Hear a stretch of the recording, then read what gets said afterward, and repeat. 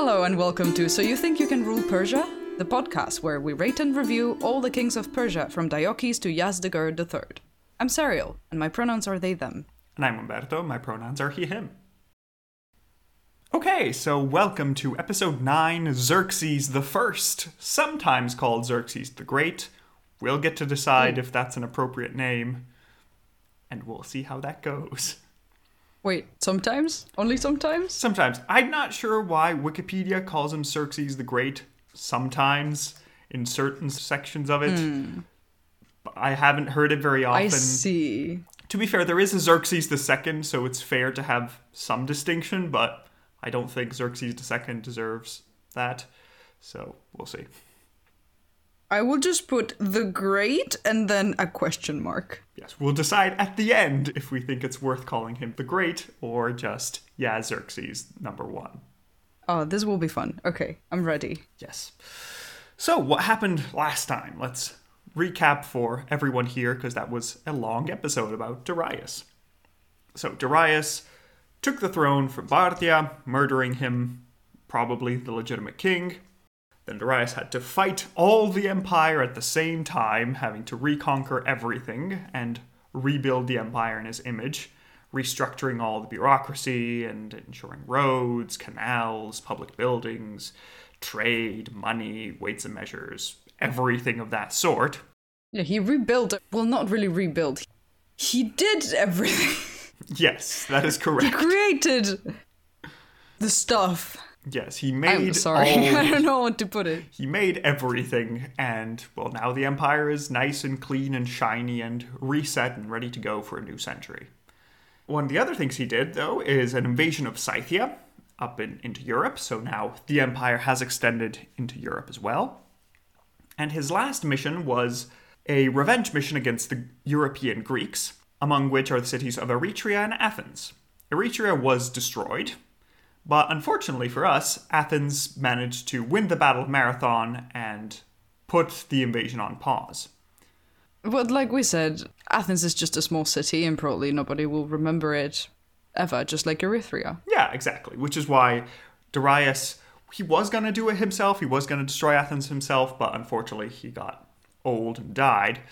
So he left the job to his son Xerxes, who we're going to talk about today, and who's going to finally destroy Athens and ensure that nothing but ash is left. Clearly. I mean, badly timed death, Darius, but I guess at some point it had to happen. He did many things. So. You know, it's fair enough. The man had a lot on his plate. It's okay that he decided to bow out. I guess that's fine. Just some homework for his son. Yeah, it's going to be easy. Okay, so let's start with Xerxes himself. Who is Xerxes? Well, Xerxes is the son of Darius and Atossa. Atossa, who is the daughter of Cyrus, so Xerxes is both the son of Darius the Great and the grandson of Cyrus the Great. So he has a lot of important ancestors to live up to. I guess Darius really timed that very well, or, planned that very well. Yeah, it was a very good because he might not have been legitimate at all, but, now that he did all the things that he did for the empire, and his now wife, I guess, is legitimately the daughter of Cyrus, that gives a lot of credibility. Yeah, exactly. And now the idea is that no matter what Darius was, if he was a usurper from a new dynasty or whatever, Xerxes and all his descendants are still descended from Cyrus, so the line of Cyrus is still on the throne. Yes, exactly. So Darius's potential illegitimacy doesn't carry over to his son, which is a great thing to have. No, because Atossa is there. Yeah, exactly. So, saving his ass. Yeah, exactly. So Xerxes was born around 518 BC, so still in the old century. And it's unclear if his original name was Xerxes or not. Because maybe he had a certain name before coming to the throne and then picked Xerxes when he came to the throne, or it was always called Xerxes. We're not sure. Oh, okay. So they do that as well as the emperors in Rome, right? You just choose a more interesting name so people will remember you by it. Especially also maybe you're trying to imitate somebody, so you're trying to say, I want to be the new Darius. Okay, I'll be Darius II, so everybody can know this is what I'm aiming for. I see. And yeah, the name Xerxes itself means he who rules over heroes. So that's a nice name to have for a king. It's pretty cool. Yeah. That also makes your subjects feel good. Yeah, so, it's nice. It's encouraging for everybody. Exactly. We don't really know very much about Xerxes' youth, but we have some signed documents from when he's a young prince, where it seems that he was governing the satrapy of Babylon, starting around 498.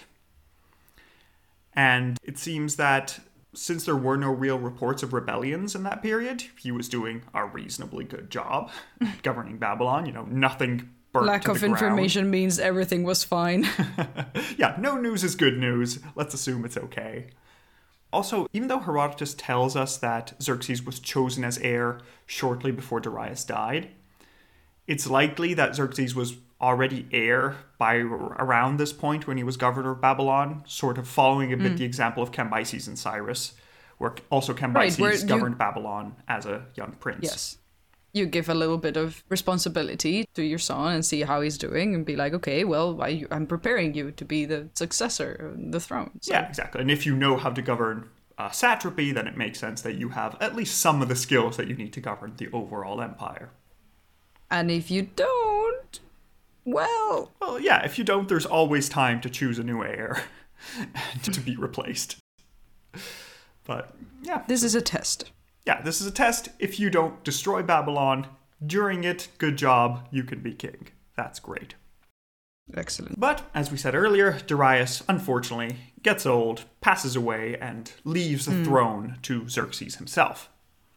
Now, if you remember from Darius' episode, there was sort of some contention if Darius' eldest son of all of his sons should have succeeded, as opposed to Xerxes, who was his eldest son, as king. Oh, yeah.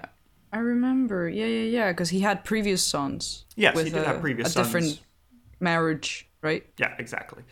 But, Xerxes had the double advantage that he was the grandson of Cyrus, and also he was the first one who was born to Darius as king. Which makes no sense. Really, it should be your firstborn, as in always, right? I can sort of see the plan. The idea is that the firstborn wasn't raised to be king. He was just raised to be some minor noble, while Xerxes was always raised as a prince. Hear me out. What I mean is, it makes sense that if this marriage with Atossa was new, obviously, and you won the clout and the support by claim to the throne, right? Mm-hmm. From a strategic point of view, of course, it makes total sense. And also, if you have a new marriage, and so, like, you are with a queen as opposed to, your previous wife who was never crowned, so to speak. And, like, what I don't understand is, this makes sense, but what I don't understand is the way of putting it as he was born to him when he was already a king. If you stayed with the same wife, or, like, if you had a child with the same wife that you had a child before, but you were king now and you weren't king before... It's just such a weird... I get it, but also... What? It's a weird distinction, but it sort of makes sense, If you're accepting monarchy as a basis for government, you need to find a way to pick them, and you could sort of argue that the divine right flows through you at that point, and then your child fits, yeah. So, I see. It's weird, but hey, Xerxes is king. Interesting. Yes, that's the point. Yes, however, the issue is that there is a small rebellion in Bactria under one of Xerxes' older brothers. Oh no. However, it seems that Xerxes is not very hot-headed. He seems to be quite a level-headed person and knows what to do. So he just offers this elder brother a deal. He says, hey, listen, if you stop your rebellion, sure you won't be king, but I'll make you the satrap of Bactria and Sogdiana, and I'll also give you the command of the Royal Navy, and you can live in luxury for the rest of your life. How's that? Like, please do this, please? Yeah. Help. And the other brother thinks, my options are either risk everything and maybe become king, or be horribly executed, or I could just take this deal and live comfortably for the rest of my life. I'll take the deal. It's fine. Thanks, Xerxes. Deal. Have fun ruling. Indeed. So that's strike one, excellent. But the rest of the empire still has a few kinks to work out. Because if you remember, Darius was heading to suppress a rebellion in Egypt. And this thing started spreading a little bit with the death of Darius. more people thought, oh, great, the king is dead, more of an opportunity. Yeah, best time for a rebellion. I thought he was going to Athens. I mean, he was, but he delayed the Athens plan because there was this rebellion in Egypt. Oh, yeah, because this popped up. Mm-hmm. So, yeah. So Xerxes then takes his army and personally leads an invasion of Egypt, and he suppresses the rebellion in basically the amount of time it takes him to get there. Rebellion over. Good job. Done. Well, then maybe they weren't very serious about it. It could be, Might have been that they realized, oh no, this kid actually knows what he's doing. Let's maybe stop. Never mind, the king is not dead. Nope. Yes. Run away! However, it seems that Xerxes refused to be crowned in the Egyptian manner. Oh. Which, might have been more of a snub to the rebels to tell them, hey, if you want us to treat you nicely, don't rebel. This is not how it works. But yeah.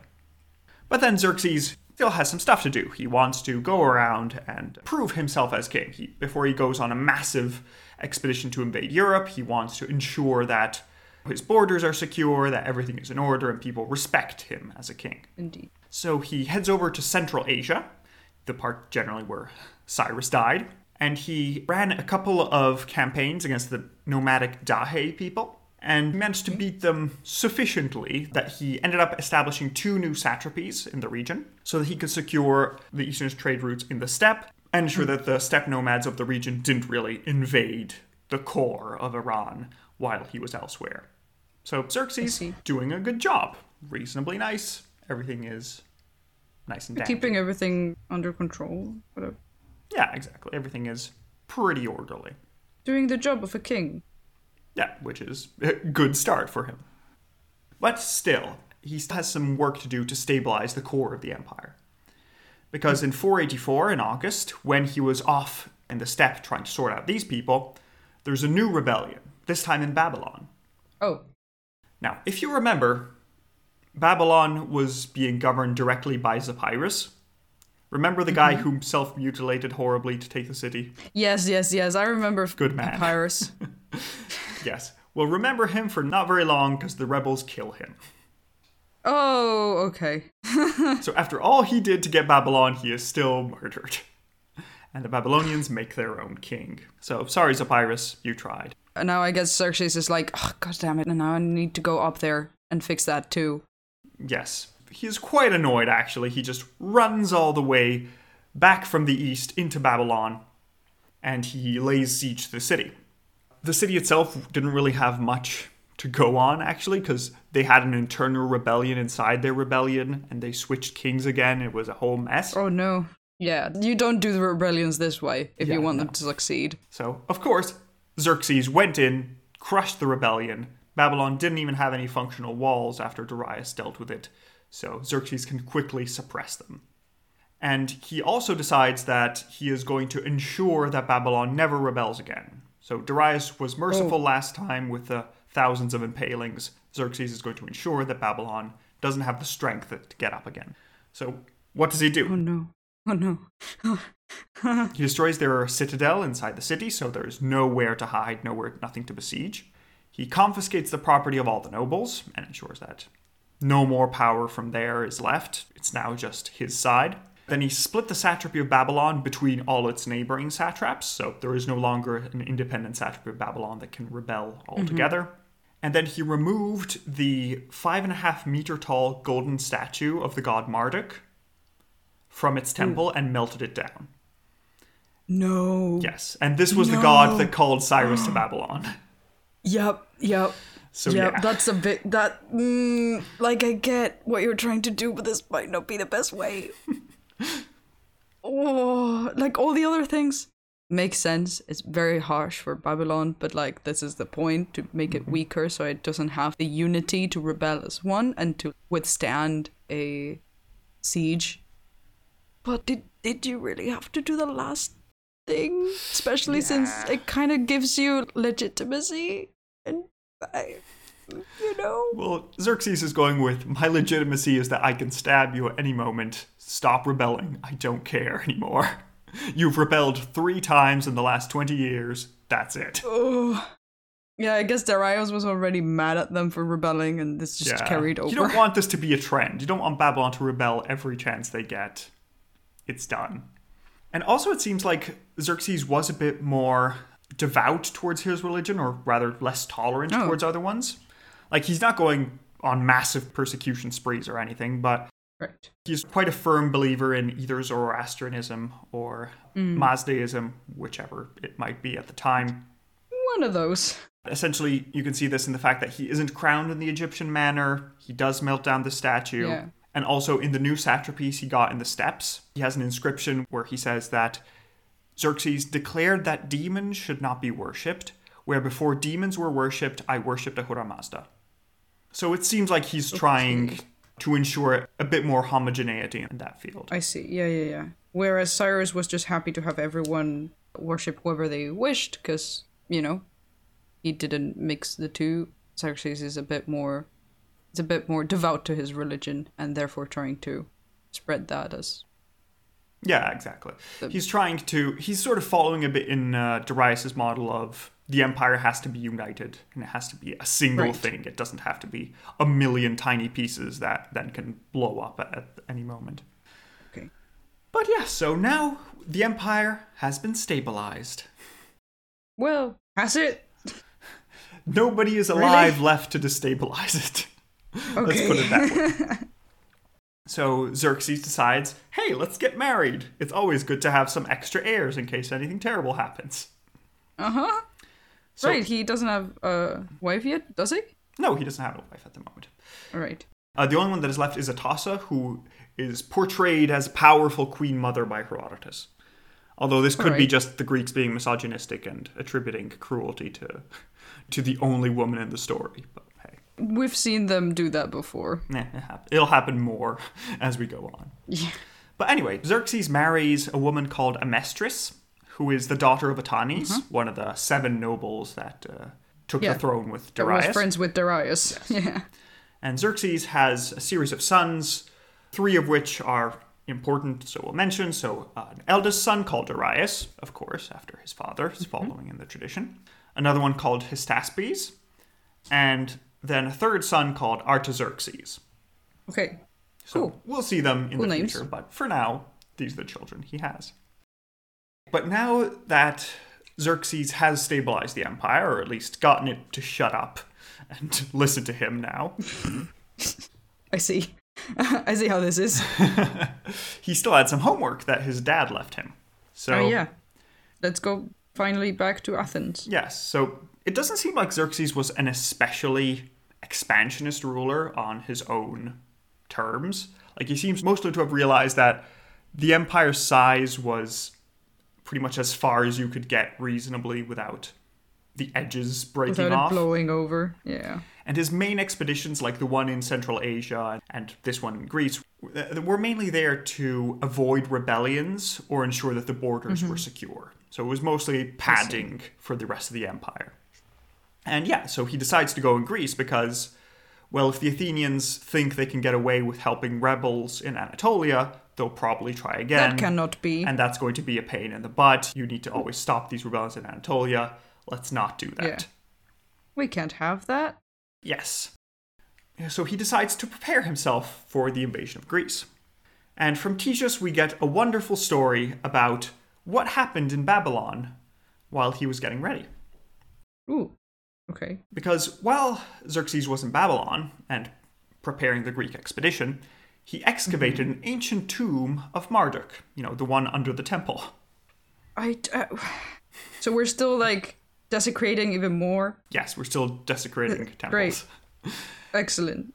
And lovely. In it, Xerxes found a crystal sarcophagus containing oil in which a body was kept. But there were about 4 fingers of oil missing from the lid, from the edge of it. Uh-huh. Which sounds like a D&D setup. Yeah, all of my alarms are going off right now. They should correctly. Because on the sarcophagus, he finds an inscription that says, "There will be nothing good for the one who opens the monument and does not fill the sarcophagus." So this is a thing that had to happen? Like, they were waiting for someone to come so the sarcophagus will be filled? Or, what is the plan? I assume somebody had a weird prophetic vision and was hoping that this was going to happen. Oh my god. Or pranks that went too far. We don't know. Uh-huh. So Xerxes decides, let's maybe not leave an unfulfilled prophecy before I go for my expedition. Please fill the sarcophagus. Smart. Thank you. Excellent.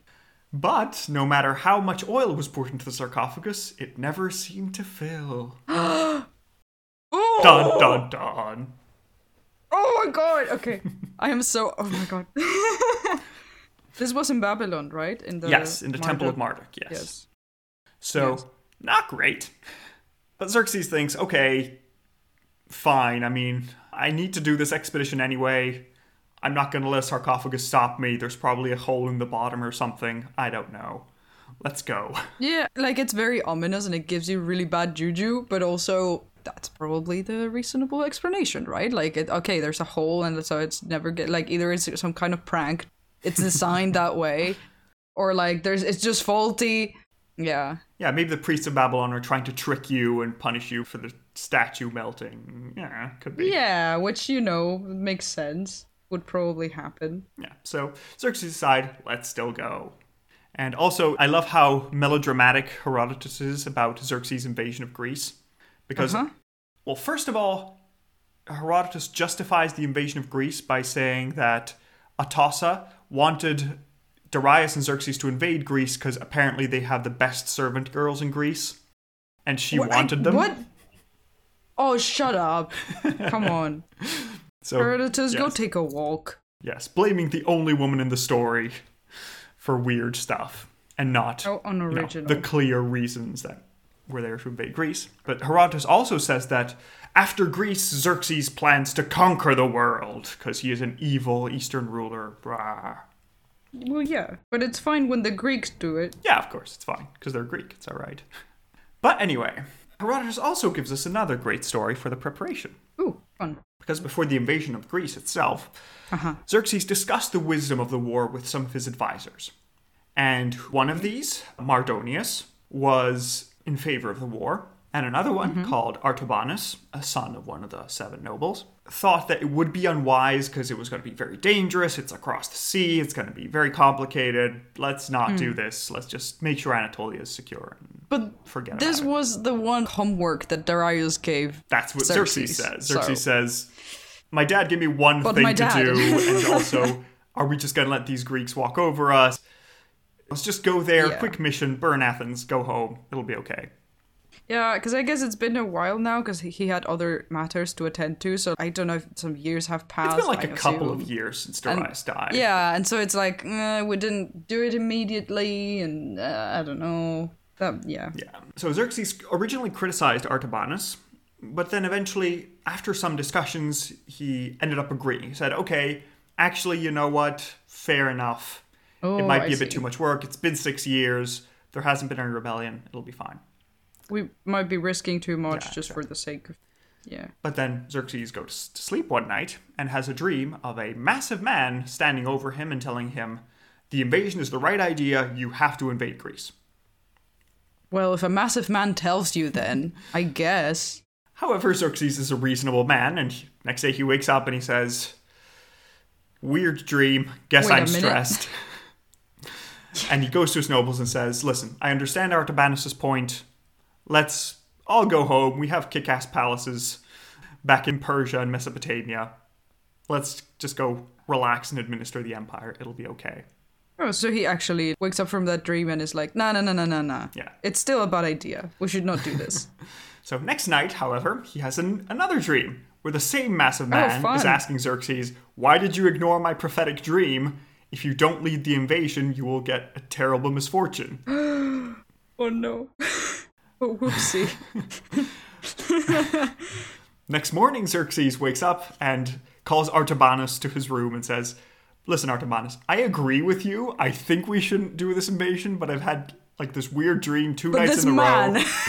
I'm being threatened by a dream man now. Any ideas? Help. And Xerxes tells Artabanus, listen, I know you don't believe me about the giant man, but I know a trick. I'll let you have the same dream. And then you'll believe me, and then we can go on this invasion, and then go home. Quick invasion. Wait, what? What do you mean? So he's just like, I will wait until you dream the same. Yes. And then we see. But waiting until he dreams the same is a bit of a long deal, so Xerxes decides, you know what? Artabanus, tonight, sleep in my room, wear my clothes, you'll probably get the same dream, you'll probably trick the giant man. It'll be fine. The giant man will see my figure in the bed with my clothes and will be like, yes, this guy, this asshole again who's been ignoring me. Yeah, exactly. I'm here to call a third time. Artabanus replies, that's a bit weird. I don't think that's going to work. I think your dreams are just that you're stressed about, the war and whether or not to do it, and you have a big decision. I get it. But I guess I get to sleep in your room, so... Yeah, he says also, I don't think I would fool a god by dressing up in your clothes, but honestly, if this makes you happy, sure, whatever. I'll sleep in your room. That's not fine. Do you want to sleep together, or are we... It is not recorded. But yeah, so Artabanus decides, okay, fine, I'll wear your clothes, sleep in your bed, fine. So that night, Artabanus does see the huge man. Oh, so you can trick a god. Not really, the god seems to know it, because the giant man says, wait, are you the guy that's trying to convince Xerxes to not go to war? Because Xerxes knows what will happen if he disobeys me, so maybe when you wake up, don't. But for some reason, he still listens to you, a mere mortal. Like, what are you doing? Change. So, just to ensure that the message gets across, he made Artabanus' eyes burn as if they were on fire, and he woke up screaming. Uh-huh. Great. Wonderful. I thought this would be like a funny conversation, but no. Nope. You don't mess with gods. This god is very annoyed. He really wants the invasion to happen. Come on. The hell? Why? So... Who are you? Who hurt you in Athens? So, finally... Everybody agrees, yep, we're going on this invasion. I don't want to have my eyes burning anymore. Please, let's go. All right. I'd rather not wake up screaming every night of my life. Thank you. That's one way to do it. So Xerxes continues his actual invasion. He prepares a massive force. According to Herodotus and Diodorus Siculus, it's around 5 million men, which is ridiculous. Uh-huh. Wow. I don't think so. Yeah. I don't think they have an army of 5 million men. Excuse my skepticism, but probably not. That is like a tenth of the population of the empire. It's hard to get them all to mobilize. How do you feed all these people? What's going on? However, modern estimates say that he did still have a pretty massive army. It's supposedly around 100,000 soldiers. Whoa. Which he is ready to bring from Asia into Europe and absolutely annihilate Athens. Great. And the Athenians notice that there's some movement, and they send some spies over to Sardis. They're like, yeah, they send some spies to try and understand, oh no, what does this army look like? Should we worry? Should we be worried? And these spies try to skulk around the Achaemenid camp, but they are captured by the guards, because there's 100,000 people there, they'll find you. Yeah. And these spies are brought before Xerxes to be executed. And Xerxes says, no, it's okay, don't execute them. I'll actually show them around the camp. Oh, yes. They can see all the many soldiers we have, all our horses, all our camels. Look at all our siege equipment. Look at the 1,000 ships we have anchored offshore. Nice? Isn't it nice? Okay, go back to Athens. This one's called Boaty McBoatface. Enjoy. And he sends them back to Greece saying, oh, by the way, if anybody wants to surrender, I'm taking any offers. Please, if you surrender, it'll be fine. I won't have to annihilate you. Yeah, hey, if you surrender, I don't have to go all the way over there, and, we don't have to fight, so, just let me know. Yeah, it'll be a lot more straightforward if you just give up before we come here. Okay, thanks. I love that he was like, oh, you want to see what we're doing? Yeah, sure. Yeah, of course, why not? Here, yeah. Come here, I'm gonna show you around. So now, with his preparations completed, in 480 BC, Xerxes orders his army to cross the Hellespont. Under the command of Mardonius, the commander of the first land invasion, the one that didn't really work out. Oh, so you're giving it to the same commander? I mean, it's the one that didn't work out because it was one of those half-assed expeditions that Darius started with. Okay. Yeah, also it's unclear if Xerxes himself is on this expedition, because the Greek sources tell us that Xerxes himself was there leading his men. But some historians have sort of disputed that, because it's more likely that Xerxes would have been closer to the core of his empire, ensuring that it stays together rather than dealing with this expedition in the far west. That makes sense, but also Darius did the same and it didn't work out. But also this is more prepared and he has a good general and like a whole army behind. So I mean, both are plausible.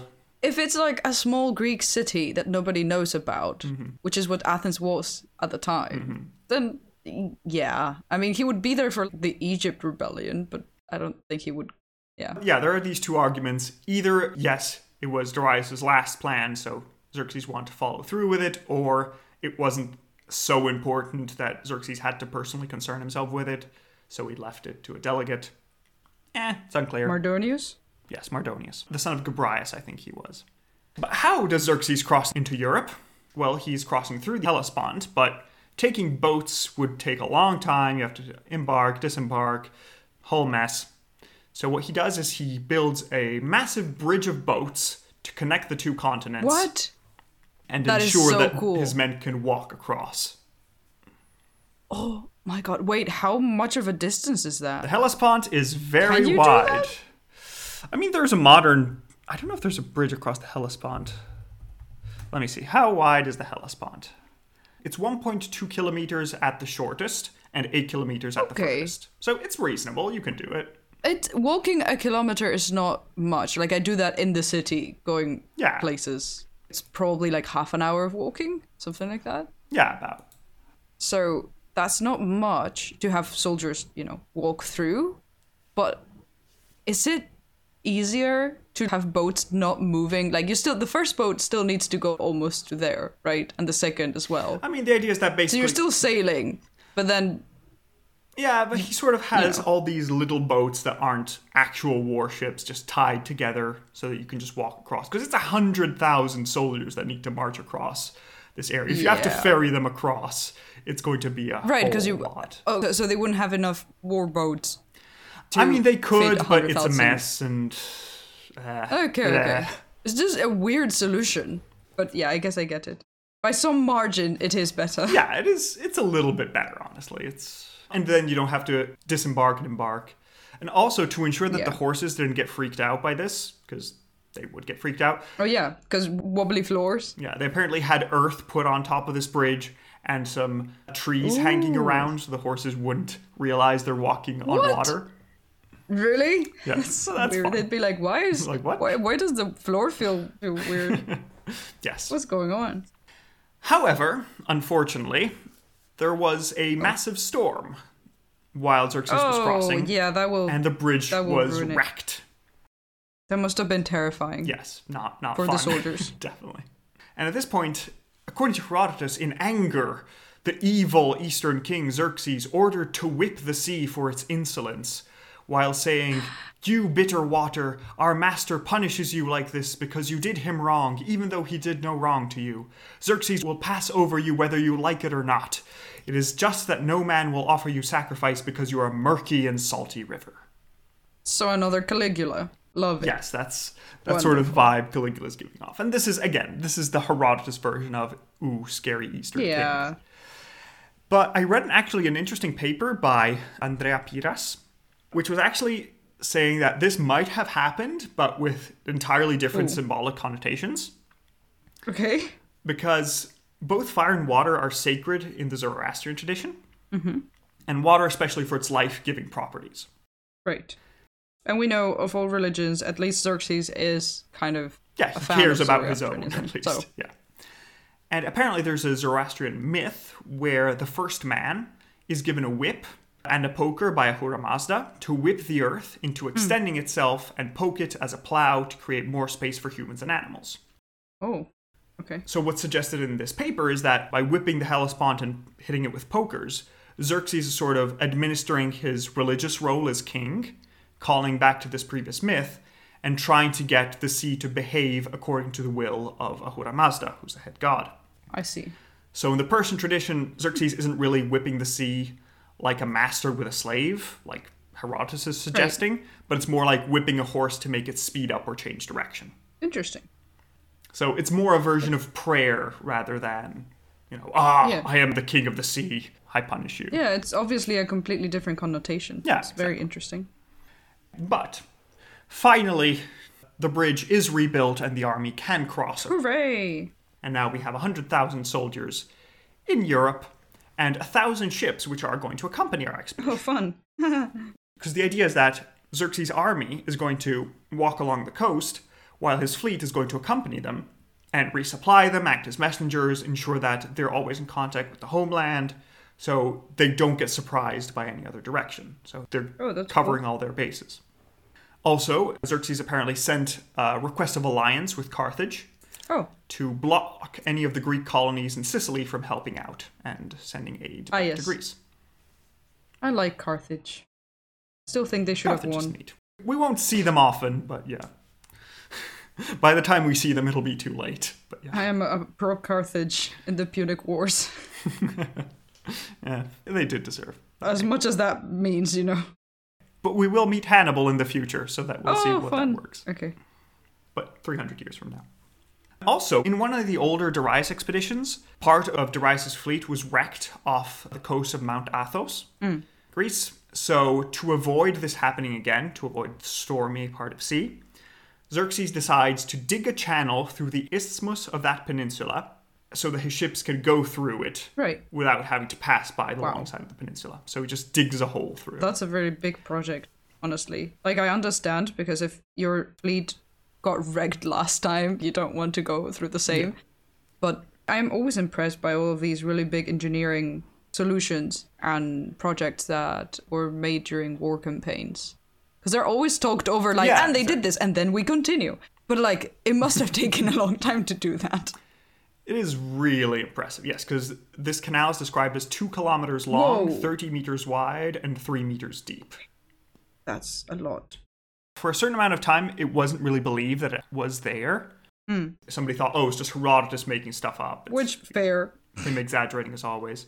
But we actually found it. We found the canal? So, yes. So it's now covered in earth and everything. Yeah, but that's so cool. It was found. They know where it is. I know. I love that. So that like, you can tell probably they unearthed something and they found that the rock didn't match. And then like, what is this? And then you could just see the shape of a canal. Yeah, that's really cool. That is so cool. That's amazing. So that's very nice. And also the fact that this engineering is, yes, useful, but it's also a power move. Yeah. Look, like we can do just to avoid the other way. Yeah, to avoid an inconvenience. It's as if aliens to invade Earth moved the moon to the side just because they can. It's like, okay, that's interesting. That is a lot. Hello. So Xerxes is marching past, and here again, he receives tribute from his vassal, Alexander I of Macedon, as the Macedonians let them through and send their own contingent of soldiers to join the army, heading ever further south. Excellent. Yeah, so at this point, Herodotus gives us a series of omens at the start of the expedition, because we need omens. Of course. So, apparently, starting the expedition, a mare gave birth to a hare. Sure. Which rhymes, of course, to start with. And according to Herodotus, this clearly means that Xerxes would march with great pride into Greece, but then run back home soon enough. That makes perfect sense. I don't see any problems with that. Sure, I guess. And also he mentions that a mule gave birth to a mule with male and female genitals, but we have absolutely no detail on how this is to be interpreted. Oh, so it's We're just told, hey, this happened. Weird thing happened, by the way. I'll write it down in case, Yeah, you never know. Happens. But anyway, within his descent, Xerxes sends messengers to all the different cities in Greece, asking for earth and water, which is basically a symbolic submission to the Achaemenid Empire. I see. And among these, many cities submit, seeing his power. For example, Thebes is one of the major cities that submits to Xerxes and sends a battalion of its soldiers to help him out. Mm-hmm. But Xerxes does not send these envoys to Sparta and Athens because they killed Darius' messengers last time, so he doesn't want to waste good messengers on being stabbed by some random Greek cities. Also, we are, crushing them anyway. Not like we're going to ask for their support if, they're why we're here, so. So now a series of Greek cities are aligning with Xerxes, and there's sort of a resistance coalition siding around Athens. There's a group of people defending Athens itself. As it would happen, Some fools who decided, oh, wait. rebel scum. So at this point we get that Xerxes is marching south through Thessalia, and he reaches a pass called the Hot Gates, also known as Thermopylae. Hey. Oh, right, because it means the hot gate. I just got it. Where there is a large coalition of Greek city-states. There's about 5,000 men, I believe, with around 300 Spartan soldiers, because Sparta isn't officially there, isn't officially in the war. This is just King Leonidas going there on his own accord. And we get a description of how this battle goes. So at Thermopylae, we're told that Xerxes puts the median soldiers first, either because he admired them for their bravery, or because he wanted to make sure they didn't rebel back in Media. Whichever. One of the two. But however, the Greeks seem to hold up well enough. They have an advantage due to their large shields, sort of like what happened in Marathon. They can hold the barrier well enough. So the first day doesn't go really well. Xerxes tries another day, trying to push through again, but doesn't work great. So the third day, at the end of this long weekend, Xerxes receives news from a nearby shepherd, or a defector for one of the Greeks, it's unclear, that, hey, if you want, there's a way to just go around Thermopylae and stab them in the back. And nobody told me. If you want, I could show you the way. And Xerxes says, oh, yes, that's great, thanks. Wow, very helpful. We'll do that then. Have fun. At Thermopylae, the Greeks suddenly realize, oh wait, the Persians are here in movement to get behind us. Oh dear, oh dear. So most of them are evacuated, but 700 Thespians. Thespians? Actors? They're from the city of Thespi. I don't know why it became actors, but they did. Actors? 700 actors dying very dramatically. Oh no. Ah, a spear. Oh, dear me. And they... My heart, I go. And then they got up and left. Yes. So the 700 Thespians and the 300 Spartans that were there decide to hold the line and to be murdered in gruesome ways by the whole Achaemenid army, which comes and floods over them. And, hey, we won. We only had to stop for a long weekend at Thermopylae, and now we can head towards Athens. Wow. Hooray. Wow. In the meantime, the Athenians aren't idle. They've also sent their fleet to try and slow down Xerxes. So their fleet does manage to win a minor victory at Artemisium. Oh.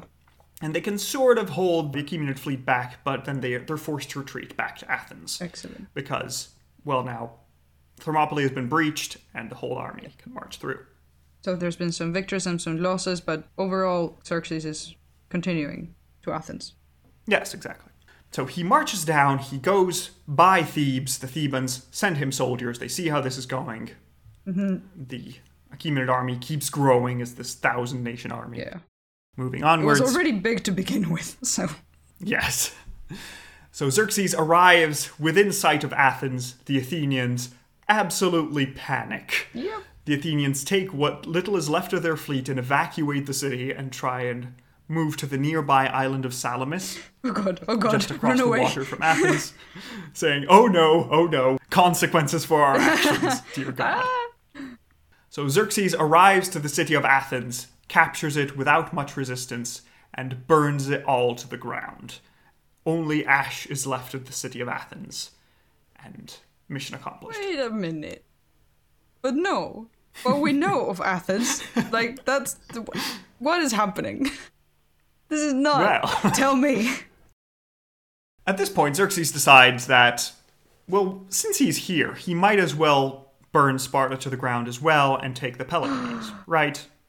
He's there. Xerxes, no! And the Greeks have set up a last stand at the Isthmus of Corinth. It's the last tiny bit of land connecting the Peloponnese to mainland Greece. They can sort of stand there where they will resist Xerxes' army and hopefully make it. Otherwise, they're doomed. I'm so worried now. Because, like, the plan worked, but I was not expecting really well. it to. Yeah. When is it gonna go wrong? They even brought a lot of nice Athenian statues all the way back to Persepolis. They'll be kept there for another 200 years. It's great. Excellent. But the thing is that to ensure that the Corinth plan works, the Athenians and their allies need to ensure that their fleet is on the side of Corinth. Because if Xerxes' fleet can just board and cross to the other side of the isthmus, then what's the point of having an isthmus? Yeah. Well, I guess we chose this place for a reason, and that reason is no longer relevant. Yes, exactly. So, in September of 480 BC, Xerxes receives a message from an Athenian admiral called Themistocles, who you'll want to write down. Okay, wait. Themistocles sends a message to Xerxes saying, "Hey Xerxes, I know when the Athenians are going to leave. If you catch them in this moment, you'll be able to stop them from getting to Corinth and win the war." Xerxes says, "Awesome, let's do this." So Themistocles is like, let me betray everyone, because that way I might not die. So at this point, Xerxes sends his massive fleet of ships to surround the island of Salamis to ensure that the Greek fleet will not be able to leave. And upon his order, the two fleets clash. However, yes, the Greek ships are small and nimble, and the Achaemenid ships are large and are having trouble within the limited space that they have between the island and Athens. And apparently, the Greek fleet wins. Oh no. On the 28th of September of 480 BC, the Greek fleet manages to score their first real victory against the Achaemenids. And Xerxes' fleet has to limp away for repairs. And also, fun fact about the Battle of Salamis is that this is basically where classical Athens starts. Ooh. Because there's a fun fact, which is probably a myth, but it's about the three key playwrights of Athens. They're all involved with the battle somehow. Because Aeschylus is apparently fighting on the ships. Cool. Soldier. Sophocles is in the chorus that is singing for these ships for encouragement. And Euripides is being born during the battle. Wow, that's a cool, yeah. So that's neat. Like probably symbolic, but still fun. And in the aftermath of the battle, Themistocles sends another letter to Xerxes saying, Whoops. "Hey, the Greeks are planning to burn your bridge of boats on the Hellespont. If you want to get home, you should do it quickly." Yeah. And Xerxes thinks, Last time you... Yeah. I mean, I did burn Athens. I'm gonna go home, I guess. Fair enough. I'm glad that he still trusts him, even though, like, this went badly. Because it wasn't his fault. He did give him the correct information, it's just, it went badly. Yes. And it's sort of questionable what Themistocles' plan was, because after the war, Themistocles will tell the Athenian government, "Oh, no. It was a trick. I was trying to trick Xerxes. It worked. Of course See? he did, It worked. because you're not going to admit... won the battle. Yeah, you're not It's going perfect. to admit to the people that you betrayed, that you Yeah, you're not going to admit to treason to start with." But then Themistocles in future will tell another Persian king, "Oh, yes, we were... I was totally on your side. It just happened. It was a mistake, You can't win them all. So, who knows what Themistocles actually was planning? Well, probably to save his own neck, to be fair. Sounds fair. But yeah. So Xerxes himself has left the army, but after Salamis, even though there isn't the fleet anymore, their support fleet is away for repairs, there's not a large army there, and a lot of allied Greek cities. And Mardonius himself is a capable general. So he's trying to ensure that, okay, fine. We're not going to take everything. It's not going to be the best outcome, but let's just secure what we have. Do well enough. And get Athens to submit. So Mardonius sends his servant, Alexander I of Macedon, over to Athens as a messenger. And he tells Athens, "Listen, good job, you won a battle. How about this? We're not going to annihilate you. We'll actually give you funds to rebuild your city. All you have to do is just accept that we're now your overlords and give us tribute, like the Greek cities in Anatolia." Right. How's that sound? The Athenians actually find one of their politicians who says, wait a second, guys, let's think about this. This sounds like a good plan. And they stone this politician to death before anybody can argue about this.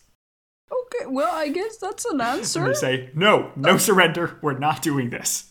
That's a way to do it, I guess. So Alexander of Macedon goes back to Mardonius, says, hey, listen. I said no. Sorry. But Mardonius is still convinced that he can make a deal. He can do something like this. He can organize this. And the Athenians themselves are starting to get pretty desperate because they have very few Greeks left. And all the Greeks that are left are the ones in the Peloponnese. And they're just staying at home. The Spartans have decided, sounds hard.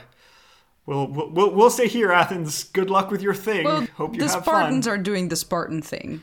Yes. And the Athenians keep sending messages to the Spartans saying, guys, seriously, come on. Help us out here. We've been soloing these guys for so long. We won a naval battle for you, please. Why are you even here? Come on. Yes. Why are you not helping? They're gonna come for you next if we fall, please. And they keep sending messages. The Spartans keep sending messages back. Sorry, we have a religious festival going. Oh, again? We can't join you. Good luck, though. Have fun. Good luck with the massive 100,000 soldier army. Hope it's all right. And I love how salty Olmsted is, the author of my Persian history book here, because he says, and I quote, even after the victory of Salamis, it appeared the inability of Sparta to understand the most elementary factors of the situation would drive Athens into the Persian alliance. Excellent. So the Athenians keep sending messages, and then they send one final angry message. Yeah. What the f***? Like, why? Guys, seriously, it's not hard. Help us. Especially since they will be next if Athens falls. Like... Yeah, exactly. It's not like Sparta is in the other side of the world just being like, whatever. Not my problem. Yeah, they're just next door. Help, damn it. So the Athenians send one final angry message saying, Sparta, if you're not answering yes, if you're not helping now, we're joining the Achaemenid side, okay? That's it. Oh my god. The end. That is so good. That is hilarious. Just the pettiness. Yes, everybody is really petty here. They all hate each other. It's great. Excellent. At which point the Spartans finally send a message back saying, you mean there's a big army there. Oh, I'm sorry. We didn't understand. That was big misunderstanding. We'll come. It's okay, Athens. Hold on. We're coming to help. Oh, you mean this war? Not like, okay. No, yeah. That Athens. Right, yeah. Yes. Yeah, my cousin's wedding got postponed. We can actually come over. It's okay. So at this point, Athens send a new message to Mardonius. Mardonius says, all right, sure. He burns Athens to the ground again, whatever was left. And he decides to regroup elsewhere to face this new united Greek force. But Athens is burned to the ground nonetheless, twice. Yes. So, not great, but still. Is there still anything left in Athens? No, not much. They're mostly just watching from the island of Salamis and feeling sad when their houses are burned. Because, Yeah, not fun. But at this point, all the Greek forces assemble at a place called Plataea. 2,500 years ago, exactly. Avengers? Wait, we have to wait for Sparta. Okay, they're here now. Sparta. Guys. No, not in the back. In the front. Here, okay, good. Stay there. Don't move while we don't watch you. Okay, cool. So the Greeks assemble at Plataea, but Mardonius thinks that they're trying to make a break for it. They're trying to run away. So he sends his army towards them, and here we have the Great Battle of Plataea.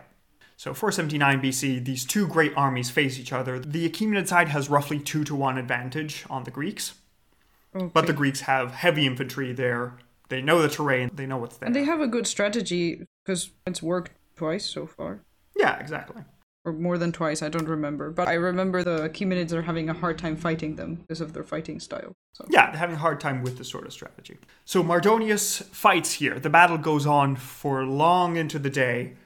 And they seem to be quite evenly matched. Mardonius is pushing, the Greeks are pushing. It's not clear who's going to win. But at a certain point, Mardonius himself charges into battle personally. Ooh. But he is slain by the Greeks. Oops.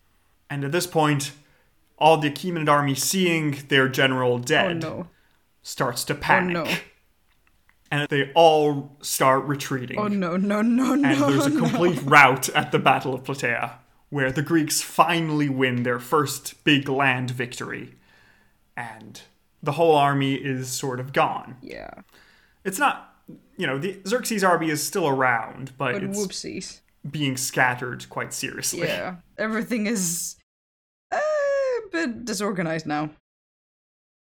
Yeah, everything is not great. And in 479, there is an issue that Xerxes needs to think of. Uh-huh.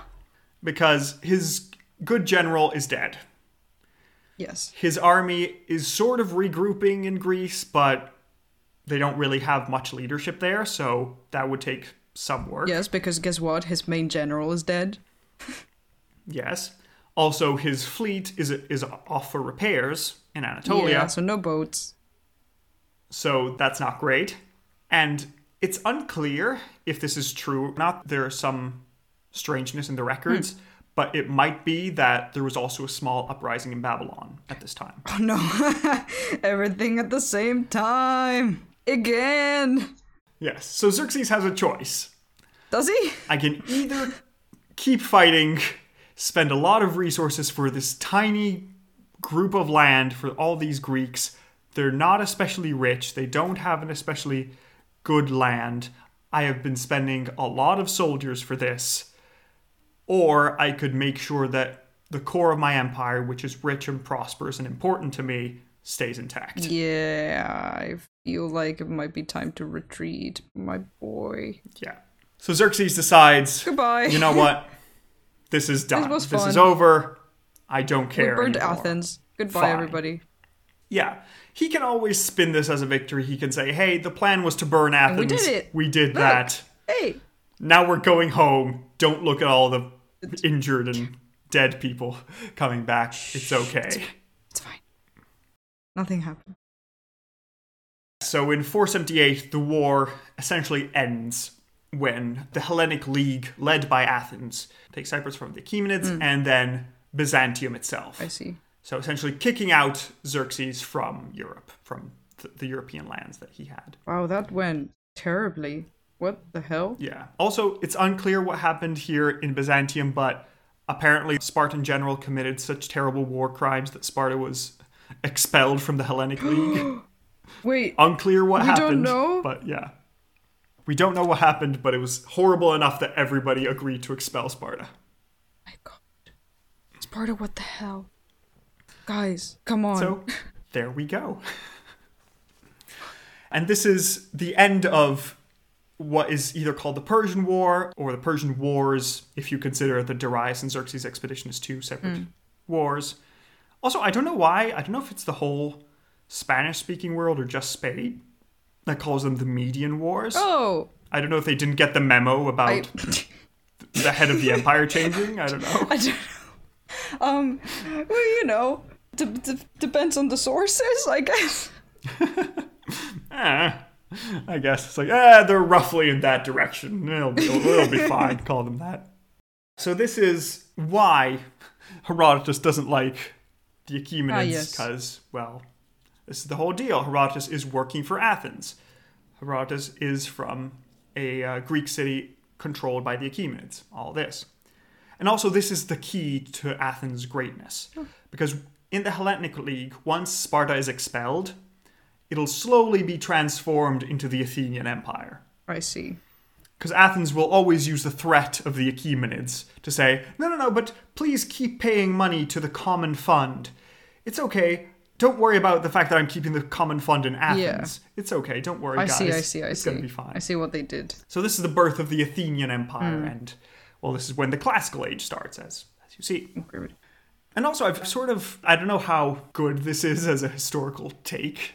Any historians would probably disagree, but I sort of see the relationship between the Achaemenids and the Greeks as the relationship between the Romans and the Germans, where it's sort of these annoying people beyond the edge of civilization that you tried to conquer them once, then you were defeated badly this one time, and then you decided, screw it, we'll just influence them passively and hope that nothing bad comes from them.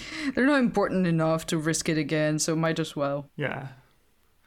Quintilius Mardonius, give me back my legions. That sort of thing. Ah, what a good quote. But yeah, so back in Iran, Xerxes has decided, you know what, I can just govern this empire. It's still the largest empire the world has ever seen. It's a bit smaller than what my dad gave me, but you know. Yeah. We haven't fallen. Yeah. It's okay. Yeah. Europe is gone. You know, the Macedonians have decided to assert their independence, but hey, it's fine. So, in Iran, Xerxes decides to construct a wide array of palaces and buildings across the empire and complete a lot of Darius' building work. Oh, cool. So he completes his work in Susa. He greatly embellishes Ecbatana, which has been the summer residence of the kings since Cyrus, because it's nice and cool in the mountains and everything. Smart.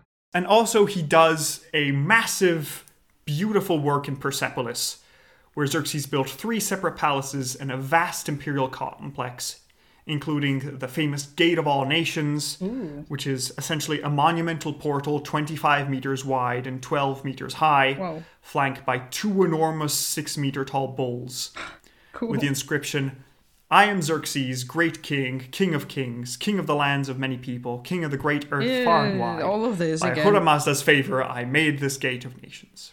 And here, essentially, the visitors would wait for their audiences with the king, and it is all covered in beautiful different carvings that show all the greatness of the empire. They show all the different peoples of the empire bringing tribute to the king himself. The portrait I'll show you about Xerxes is going to be from this as well. Nice. And yeah, it's just a really beautiful setup that I'm going to add some pictures in the episode notes so you can have a look at them. Excellent.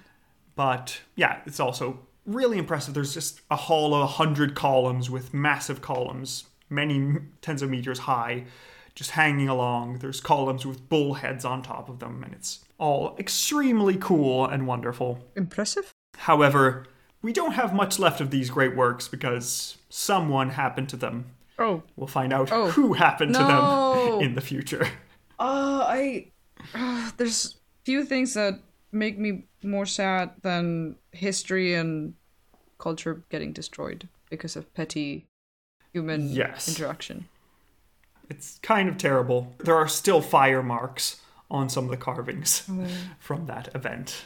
But yeah, tune in like 10 episodes or something for when that happens. Fun. But for now, everything is new and beautiful, and Xerxes has built it up, and the general peace and prosperity in his empire allows him for construction work in pretty much all the satrapies, so that he can expand trade and culture all across the empire. Awesome. And we receive reports from many tribes in the border regions settling down for the first time, building their own cities, sort of contributing to the rest of the empire, which is very cool. Well, things are going okay.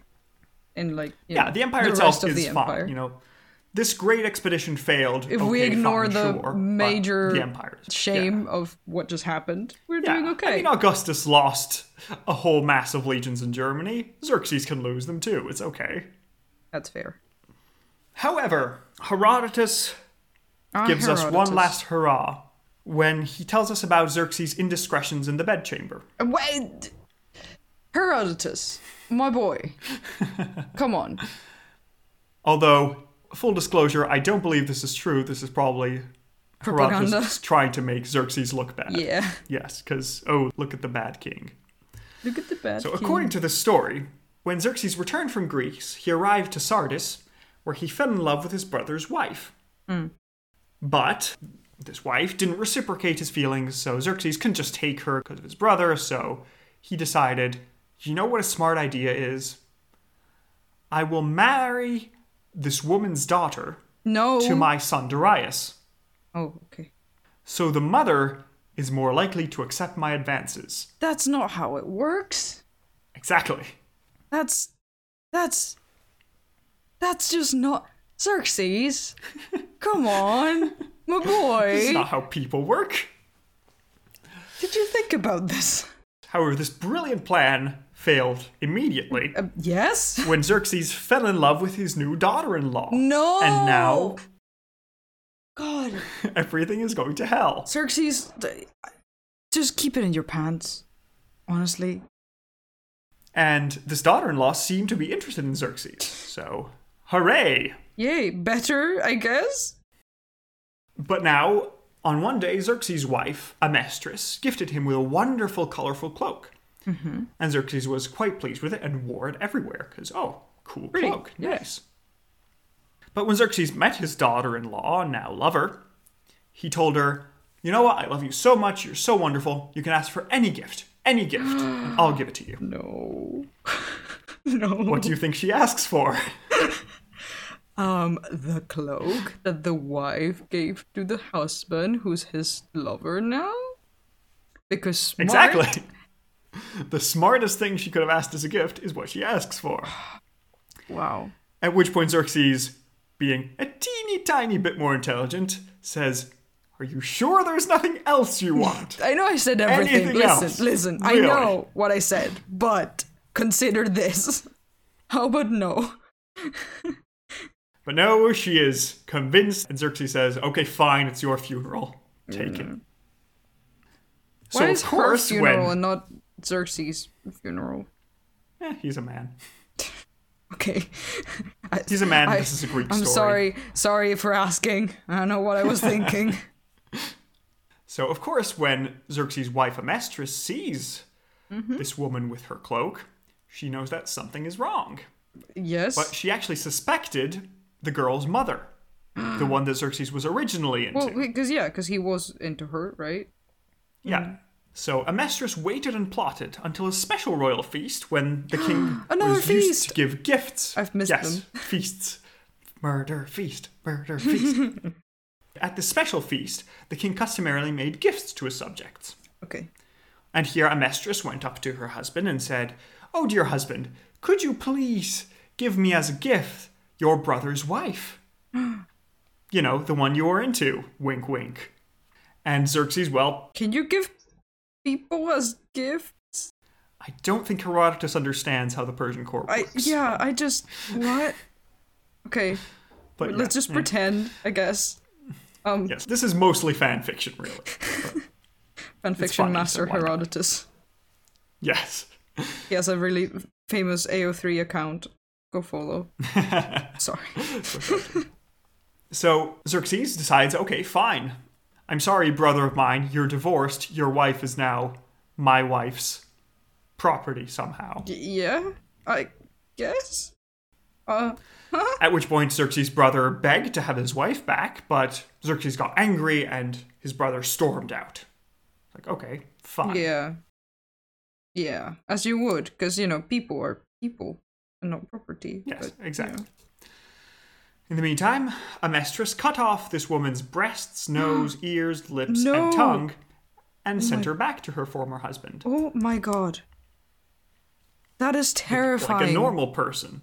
Yeah, that's healthy coping, I guess. Yeah. What? So, seeing what happened to his wife, Xerxes' brother attempted to raise a rebellion, but Xerxes quickly suppressed it. Yeah. But, as you would. Family. Oh, God. Yeah, the poor guy. It's a terrible story for every reason. Yeah. Because, first of all, the only people guilty of anything are not punished. Yeah. This is also another reason why it feels very made up, because it feels a lot like Hera not being able to punish Zeus for something, so she just torments some random woman who had no agency in this. Yes. That's very common in the Greek myth. Yeah, exactly. And it's likely that Herodotus is just trying to A, make fun of Xerxes because he is dominated by women. Oh, look at you, who take the advice of women. Yeah. Because, how could you?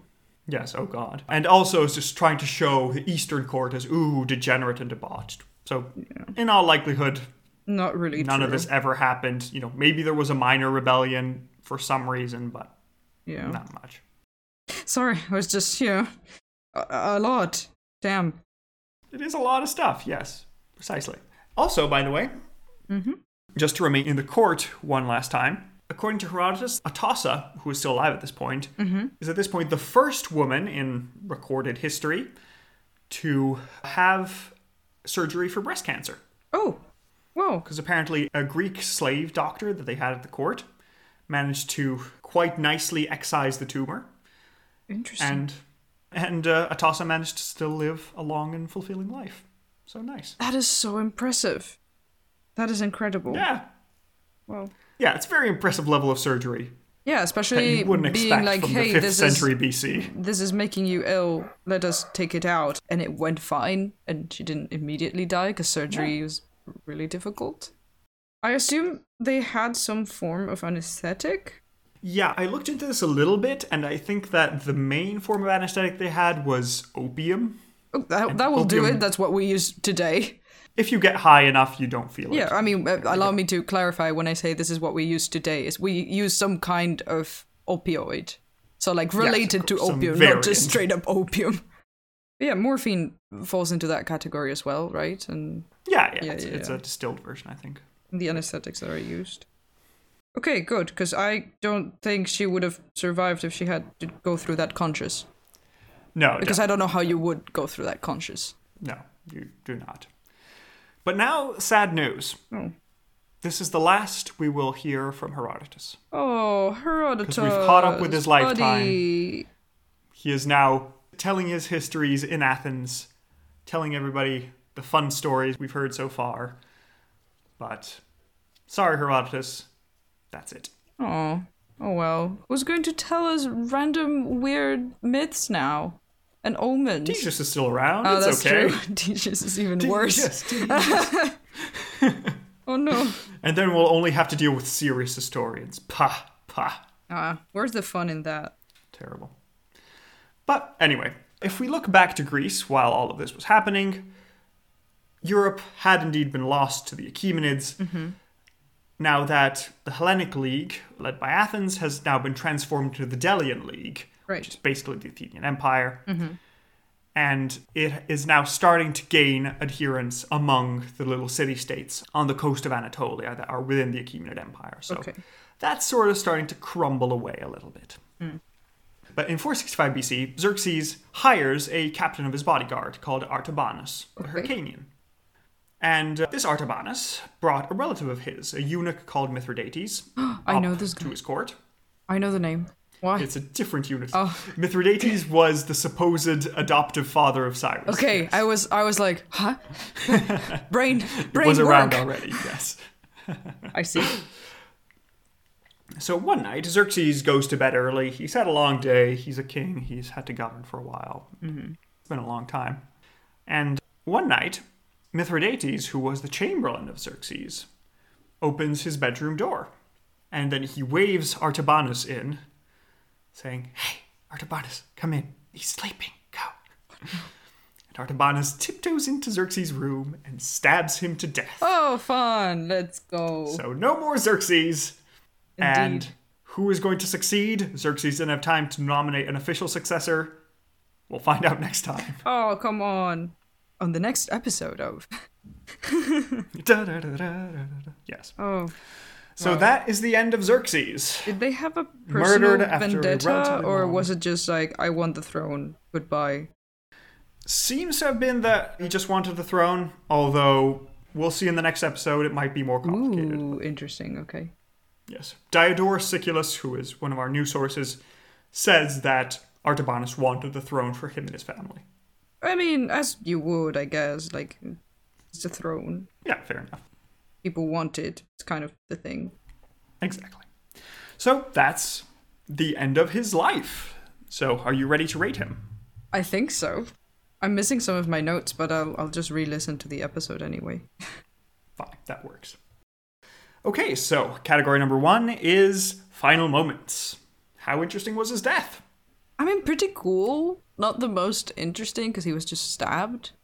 But really interesting that he... Yeah, it's like a nighttime murder, which is... It's good that it's a murder. Not so great that he didn't have that much personal relationship with the murderer. It was just his head bodyguard, which, head bodyguard's job is to kill their employers, I think. But yeah, that's how it goes, right? Like, they hire you and you protect them until you think it's wise, and then you murder them. Like, that's...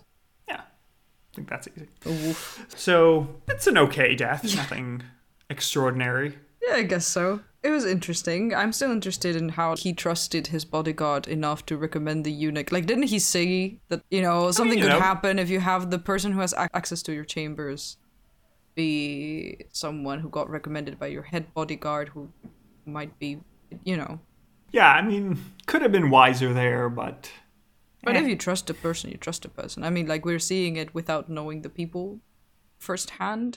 Yeah, we don't know when Artabanus came into his service. You know, maybe Artabanus had been loyally serving him for 20 years. And also, apart from Xerxes that, is like, we oh, only sure, have... your cousin needs help. Fine, that's okay. Yeah. Also, apart from that, we only know the data, so to speak, of these things. And, of course, these are human stories. Like, we forget that people have been people for as long as we've been people. Like, of course. People behave very similarly, even if the culture is different. The customs are different. We are ruled by the same rules, in a way. Like, we work the same way. We have feelings and emotions and connections. And I feel like sometimes talking about these periods in history, we forget that people are just people. And, you know... We have feelings and emotions like everyone else. So, I don't know. It's a fun thing to think about, I feel like. Yeah, definitely. It's very interesting. But yeah, so what are you scoring him for death? I'm like 4-ish? 3. I was going to go for a 3. 3? Yeah. Not convinced. Oh, yeah. I don't know. I'll stay with a 4, honestly. It's not often that we get nice murders. And that's true. It has a bit of an aftermath. We'll go for it. Is it our first palace murder? It is. No, wait. The first one was Darius. Yeah, the first one was Darius and the other nobles No. just stabbing. Yeah, that was a lot cooler. Yeah. But yeah, no, it's all right. It's our first sort of palace murder. So you're going for a 3? I think so. Okay, so 4 and a 3 is 3.5 points out of 10 for final moments. Next category is battle hardness. It's how good was he at fighting, at wars, conquest, all that sort of jazz. So listen, overall cool. Like, he stopped the rebellion in Egypt and in Babylon and ensured that Babylon wouldn't rebel anymore and kept the empire relatively safe and did what his father told him to do, which was burn Athens to the ground. So, like, mission accomplished. But also, what was that whole campaign? What happened? I mean, yeah, exactly. Yeah. I mean, yeah. I'm glad we agree. Because, I mean, it was pretty successful. Yeah. All the way up to Salamis. He made it all the way down to Athens, taking tribute from cities, burning lands. And then... So that was good. What happened, buddy? What was going on? Yeah, I just feel bad because it was really well thought out. Like, he had the whole plan in order. And he had the upper hand. hand. Like, you know, it was really well organized and the show of power was really impressive and the engineering to get there and just, you know, what happened? Yeah. Is it just them underestimating Greece over and over? I don't think it's so much them underestimating Greece. I think it's... I mean, it might be, but I think it's that Greece is very different from what they're used to. Because if you look at the coast of Syria and Palestine, that area is very nice and straight. And the Phoenicians are used to nice open coasts and that sort of thing. Right. And also they had big, large ships, which they used to, for example, fight the Egyptians the last time they had to use ships. And that's a nice, clean coast. Mm-hmm. While in Greece, again, it's all scraggly. There's all little rocks. There's little isthmuses and gulfs and all that sort of thing. And fair. Either they just weren't ready for that, or also there's the idea that maybe Themistocles actually did set a trap. Maybe he wasn't actually switching sides. He just set a trap and, outsmarted Xerxes in this case. And, well, that was all that mattered. Fair, yeah. That might have happened. Also, the Athenians violently shaking Sparta by the lapels and asking them to please come and help us, goddammit. We have also to do this together. At some point. Like, we also don't like you, but come on. Yeah, like if the Peloponnesian city-states decided, oh no, it's not our fight, well then that's game over. Then it wouldn't have been their fight. Well, it might have, they might have come for them later. I mean, it might have been eventually. And then there's also the idea to consider that Greece is kind of abnormal compared to the rest of the empire. Like, even holding Greece in the future would have been very difficult. Because it's not directly connected to the rest of the landmass that the empire is. It is across a sea. Also, there's the fact that in Greece you would have had to deal with all the little city-states. You're going back to pre-Darius Empire. Because Because then you need to look at the city-states. You need to say, okay, Thebes was on our side, so they're not technically our subjects. They're our allies. Right. Athens disobeyed us. Okay, let's do that. Yeah. Oh, wait, but Thebes hates this other city-state that So we're now allied with. What are we going to do with these? So now you have to deal with that. It's a massive pain in the neck, and Greece isn't even, it's not like Mesopotamia or Egypt where it's a nice, rich area. It's just not worth it. Not worth the trouble. Yeah, it's not worth it. Right. Which is why Xerxes eventually decided, fine, I'll just stay at home. It's okay. I'll just not do this then. Fine. Yeah. So overall, on the plus side for Xerxes is his campaigns in Central Asia, victories against the Egyptians and the Babylonians, starting victories in the Greek campaign, but then of course there's the elephant in the room, the final defeat of that and the loss of a pretty hefty army. So what are you going with? I'm not too low, but not especially high. No, it wouldn't be fair to rate him low on this, because again, he did really amazing things. It's just there's this massive problematic campaign. Yeah, it's just how it ends. But also, like you said, Augustus in the Roman Empire also had a similar go, right? Yeah, exactly. And the empire was effectively reaching its maximum extension. Yeah. Like beyond that, it starts to become logistically complicated to hold an empire together. Which is also, again, why the Romans didn't move into Germania, because it's not worth it. Yeah. They defeated us once, so it's too much work. We can just deal with them diplomatically, and that'll be easier. That's what the Achaemenids decide to do. It might make us look a little bit bad in the fact that they defeated us and we didn't retaliate, and that gives that sends a bad of course. That's message, not nice, right? But if it's so much trouble and it's not going to be worth it because the land is also not that rich and you don't really want to, I guess it makes sense with some nuance and some thought put into it. So, what are you aiming for? I think I'll give him, as always, I don't remember what I gave anyone else, so 6? I'll let you know. 6 is what you gave Cambyses, the conqueror of Egypt. I mean, but Xerxes reconquered Egypt and Babylon. Yeah, fair enough. So I'm not saying no, I'm just giving you a reference. Yeah. I think a 6. You know what? I think that's fair. Hey! I'm also going for a 6. Because also Cambyses, he did have a few false starts with Nubia and all that, and had a small conquest. And Xerxes did manage to hold the empire together and ensure that it prospered. He tried a foreign expedition, technically worked, but exactly. And listen, I'm still waiting for the terrible years when we inevitably have trouble. So far we haven't lost much of the empire. We're still in the golden age. Yeah. We're doing very well. So 6 and 6 is 12 out of 20 for battle hardness. That sounds fair. Next category is scheminess. How schemy is this man?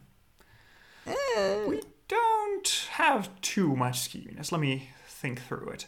Not really. Well, the one thing is that we sort of have, not much, honestly. Really, no. Because we sort of have the schemy story. The wife story? The one at the end with Herodotus and the wives. That's not even he just schemy. looks That's dumb just there. That's just selfish, and it's a weird story, and that's it. It's not even that he's like, oh, I'm going to do this plan. So then, he just happens to fall in love with the daughter, and then to do that. Just a dumb plan. Otherwise, another option is making his commander sleep in his clothes to get the same dream. I don't think that sounds as schemy. And besides that, he's just pretty by the books, honestly. I think I'll give any reason to give him a 0. I don't know. Yeah, I'd go for 0 as well, because there's nothing that really... Darius took all the scheminess points. Sorry. Yeah. There's nothing left. Yeah, Darius had 20, there was nothing left for his son. Okay, so 0 out of 20 for scheminess is Xerxes' score. Excellent. Next is shock factor. Shock factor, he sort of has a bit more. Because, he pretty much annihilated Babylon. Yeah. Ensuring that it's still a good city, still important and everything. I'm still thinking of the statue of Marduk. That was bad. Yeah, the statue of Marduk has been melted down, and the priests will be asking every king for the next 200 years to please give them funds to rebuild their statue. And it's a constant thing every king has to deal with. Oh my god. They should just Although everybody will mostly ignore the priests. Yeah, because if they keep asking, they'll just be I assume. Hey, can we have our statue back? It's no. Oh. So statue melting, the fact that he sort of is a bit more pushy with his religious views. In the steppe, he tries to push a bit more for that. in Egypt, he isn't crowned in the traditional manner. Yes. Which might have been retaliation for the rebellion. But, yeah, probably. We don't know. And then, if you want to give any points for the scandalous Herodotus story at the end, I'm not inclined to give many of them because it's just too unbelievable. I don't know if maybe 1 point just because it exists, but maybe, it just feels so slanderous and scandalous that, this has too much. Some points for the Marduk statue because I'm still thinking about it. I'm giving a few, definitely. Also, what happened with the oil? We don't know. It just stopped filling and the sarcophagus was forgotten forever. The sarcophagus went home happy that it had cursed Xerxes. I mean, he did lose the campaign, but that's it. He lost the campaign and was murdered, which, frankly, as prophecy he was murdered years after, right? Yeah, sure, but that's how prophecies work. Come on. They come to haunt you after you've had a long, fulfilling life. So, shock factor, I'd say like 3-ish points for Marduk and destroying Babylon, and another 1 point for Egypt and the religion, 1 point for maybe the story. So, I'd say 5. Yeah, I actually agree. Do you agree with a 5? I agree with you. Yeah. Okay, so 5 and 5 for shock factor gives us a 10 out of 20, which is reasonably high. It's 1, 2, 3. It's our 4th highest score, so that's pretty good. Okay. Yeah, sure. Next category is Aaron Shine. So how good was he for the empire? He is sometimes called, according to Wikipedia, Xerxes the Great. So do you think... Right, I understand now the debate. Do you think it's worth it? Do you think he did a good enough job? How good was he? I think he was Xerxes the okay. Yeah, that's my agreement as well. Because he didn't destroy everything, which is already a feat, with such a big empire. And he definitely didn't destroy everything just for doing nothing, but he actively helped to not destroy everything with putting down the rebellions and such, which could have been really dangerous. And then, he tried to expand the empire and couldn't. Yeah. So, and he continued with all the projects that Darius had started for monuments and culture, so, Foreign policy-wise, he managed to expand a bit in Central Asia, tried to invade Greece, but lost Europe. So, not great. Mm-hmm. But he managed to hold the empire together through a series of rebellions that popped up.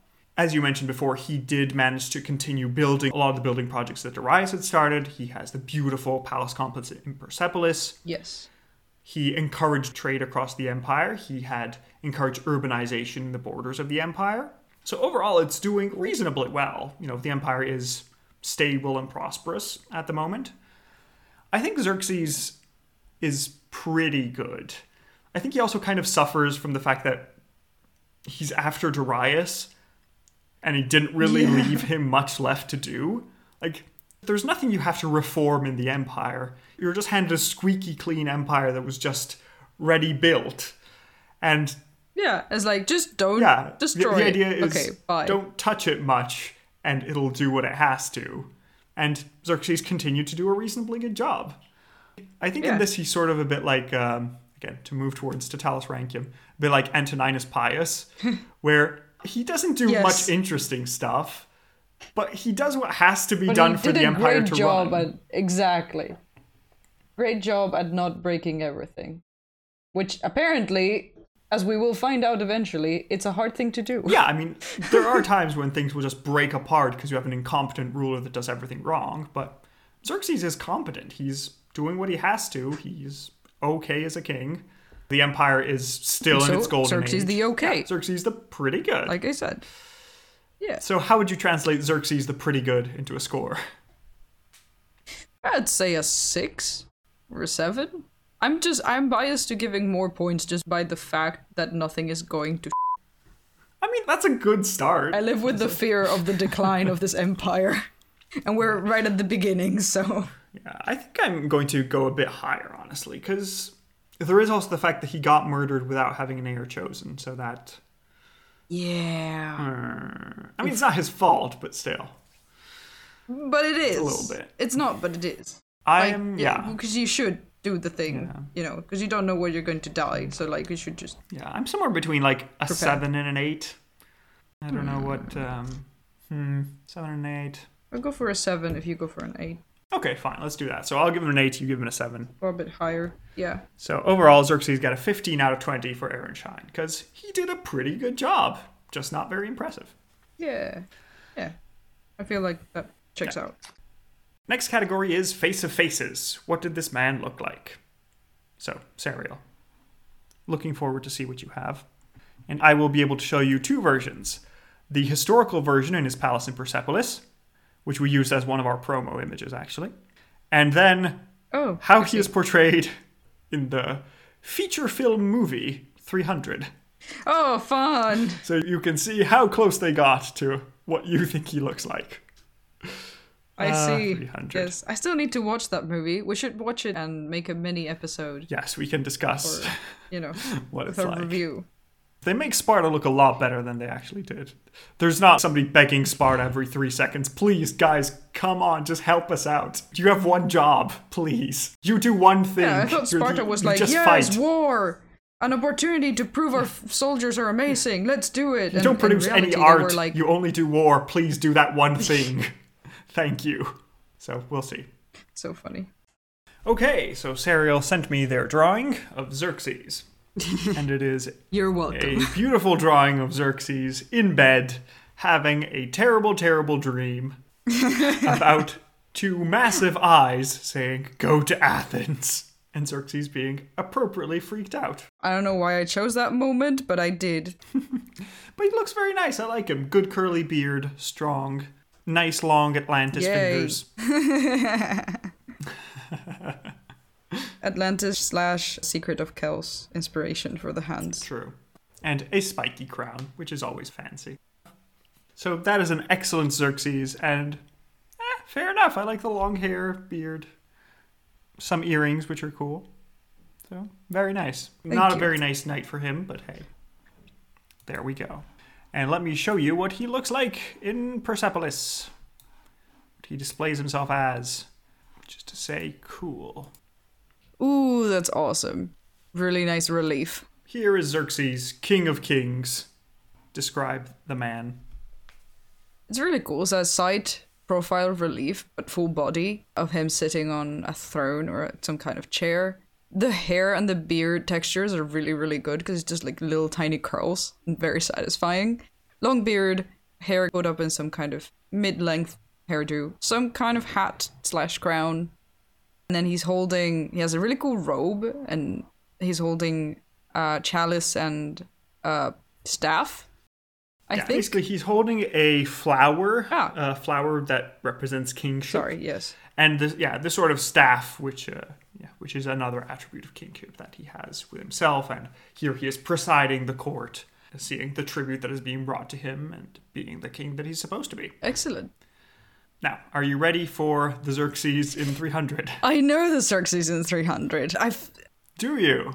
Through pop culture, it has arrived to my brain. But let's see him. Well, here's a picture and tell us about him. Oh my god, this poor man. I mean, like, the style kind of rocks, honestly, because instead of clothes, he's just wearing different kinds of chains of gold. I assume it's gold. The image is very sepia colored, because apparently that movie has no colors. But yeah, he's just wearing a bunch of metal as decoration. So like 300 different necklaces and some kind of armor looking like over the shoulder, one pauldron kind of thing. And then a bajillion piercings as well, like on his nose and his ears and his face and on the head. He's bald and has no beard, it's a big change. Which is weird. But I guess it's a look, honestly. I don't think it's accurate at all, and why would anybody in this situation wear this? But I would. It looks good. Okay, next cosplay edition. Dress up as 300 Xerxes. If I ever decide to shave my head again. So there we are with the image of Xerxes himself. So what do you think about his appearance? I'm pretty impressed. Quite like how his I love the portrait. The carving looked, First of all, it's contemporary, so that's extra points always. Yes, definitely. And it's a really good portrait. It's inside a palace he built, which is always good. That's really awesome. I guess he looked kind of like what I expected, so I'd give him like an 8. An 8? Okay. What do you think? I think I'm going to go with a 9 because Ooh, good. I'm going to match my Darius. Yeah, actually, no, same. No, wait, no. I'm going to go for an 8, actually. Oh, why? Going back, because Darius is showing himself dominating the 9 kings he submitted. That's true. That was a power move. But also. it is slightly lower quality. I think 9 is fair, actually. I will go for a 9 as well. I'll go back on my going back. Okay, so a 9 and a 9 gives us a 4.5 out of 5 for Face of Faces. I mean, I assume it's one of the best portraits we're going to get. It's really cool. Yeah, it is very nice. So At least of this era, you know. The fact that we still have it and that it's in a palace that he built and it's like, yes, this is I. yeah, it's very nice. It's cool. So next category is lengthiness. How long do you think this man reigned? How long did it feel I was not he paying reigned? attention to the dates. But Even you said, we mentioned that he started at like 40 years old. Thereabouts. So 20 years? No, 10 years? Right the first time, actually. Oh. It's 21 years of reign. I don't know why, I thought that From was too long. 486 to 465 BC. Interesting. These kings are surprisingly long-lived. And he didn't even die of natural causes. Yeah, he so was murdered, but like, very he started reigning when he was 40. And he still reigned 20 years and did all the things. So, yeah, it was a good deal. Yeah, so Xerxes, that's 2.1 points out of 5 for lengthiness. excellent. Which leads us to a total score of 47.1 out of 100. Which makes him the 5th most rated ruler just after Cyrus. Which sounds weird to strange, say, but yeah. Cyrus is just so good that he doesn't have much drama. Yeah. That's true. yeah. Cyrus didn't get that high Just of a before po- Cyrus yeah, and just yeah. after Astyages. We do love Cyrus. It's Yeah, just, just after to Diocles. win this podcast, you need to have it all. He's good, but not dramatic. I think Cyrus stands a better chance in the final showdown Yes. when we choose the best king, but yeah, for now. But we're not choosing attributes for the best king with our categories, are we? No, of course. We're choosing the juiciest Yes. king. That's what we're going for. Which leads us to the final question, which is to say, is Xerxes interesting enough, fascinating enough, bellicose enough, mythical enough to be called a Shahanshah? Or does he just fall short and is a Shahanshah? Well, I think he makes it. I mean, with the battles with Athens and the whole thing that happened in Greece, and I feel like, you know, if he was famous enough to make a movie with him in it, I feel like he deserves it. Fair enough. If anything, to put up with that look they gave him. Yeah. I mean, my Xerxes, I think he's middle good. I was also kind of unsure if to give it to him or not before starting the I episode. guess that's why he's sometimes the great, Yeah, he's sometimes the great. but only sometimes. But yeah, I think he is pretty good. He managed to uphold his father's empire. He is at least famous through, you know, the whole Persian War story. That's good, I guess. Yeah. And I guess. Fine. What have you done in the Persian story, huh? But yeah, so I think it's good enough that if you're willing to give it to him, I'll accept making him a Shahanshah. Thank you. Okay, so congratulations, Xerxes. You're a Shahanshah. You can go tell your father that you made him proud. You went back to Athens to kick their butts. You did burn it to the ground. You can omit the rest of it, but it's fine. Victory noises. Yay! So congratulations, Xerxes. You are our 4th. Only 4th Shahanshah. Wow. Thought more, but yeah. Yeah, we haven't had Nice. many. You're joining Xerxes, Cyrus, and Darius. So you're in Yes. good company, gotta say. But very nice. So congratulations, Xerxes. And as always, we reserve the right to go back in our word and redo this if necessary. But probably not. I mean, worst case, I think that at the end, if we have weird numbers, we can see if there's anybody who want to kick out or kick up. But we'll see. And yeah, and this is the end of the Xerxes episode. And probably for most people listening, the kings you know about. Because I don't know about you, but for me, after Xerxes, my history book just shifts to Greece for 150 years and then stops paying attention to anything happening east of Greece. So it was very interesting for me to go through the following kings because they're the ones I heard barely anything about. And so it was pretty much entirely new territory. So I'm excited to go there next time. And I'm excited to continue learning because I knew nothing. So, Yay! Yay! And yeah, just minor spoiler alert, our next king is going to be Artaxerxes I. So we'll see what happens to get him into power. What happened to Darius and the other guy that I already forgot his name? Most people do. But yeah, we'll find out what happens. When the king is murdered, there are consequences. I see. Oh no. But then how did Artaxerxes... Okay, whatever. We will find out. Yes, you'll find out a lot. But yeah, so that is the end of today's episode. Thank you very much for listening. If you've enjoyed listening to our podcast so far, we're almost up to 10 episodes. Hooray! So please review us. Give us a nice review if you thought it was nice, if you've enjoyed spending your time with us. And stay tuned for the next kings that not many people know about. Because, well, what happens to the empire now? Who knows? I'll be happy to be not the only one who has no idea what's going on. And at least there will be more people who also don't know what's going on. Very excited. Catch us next week, and thank you so much for listening. Take care. Yeah, thanks a lot. Have a nice day. Goodbye. Goodbye.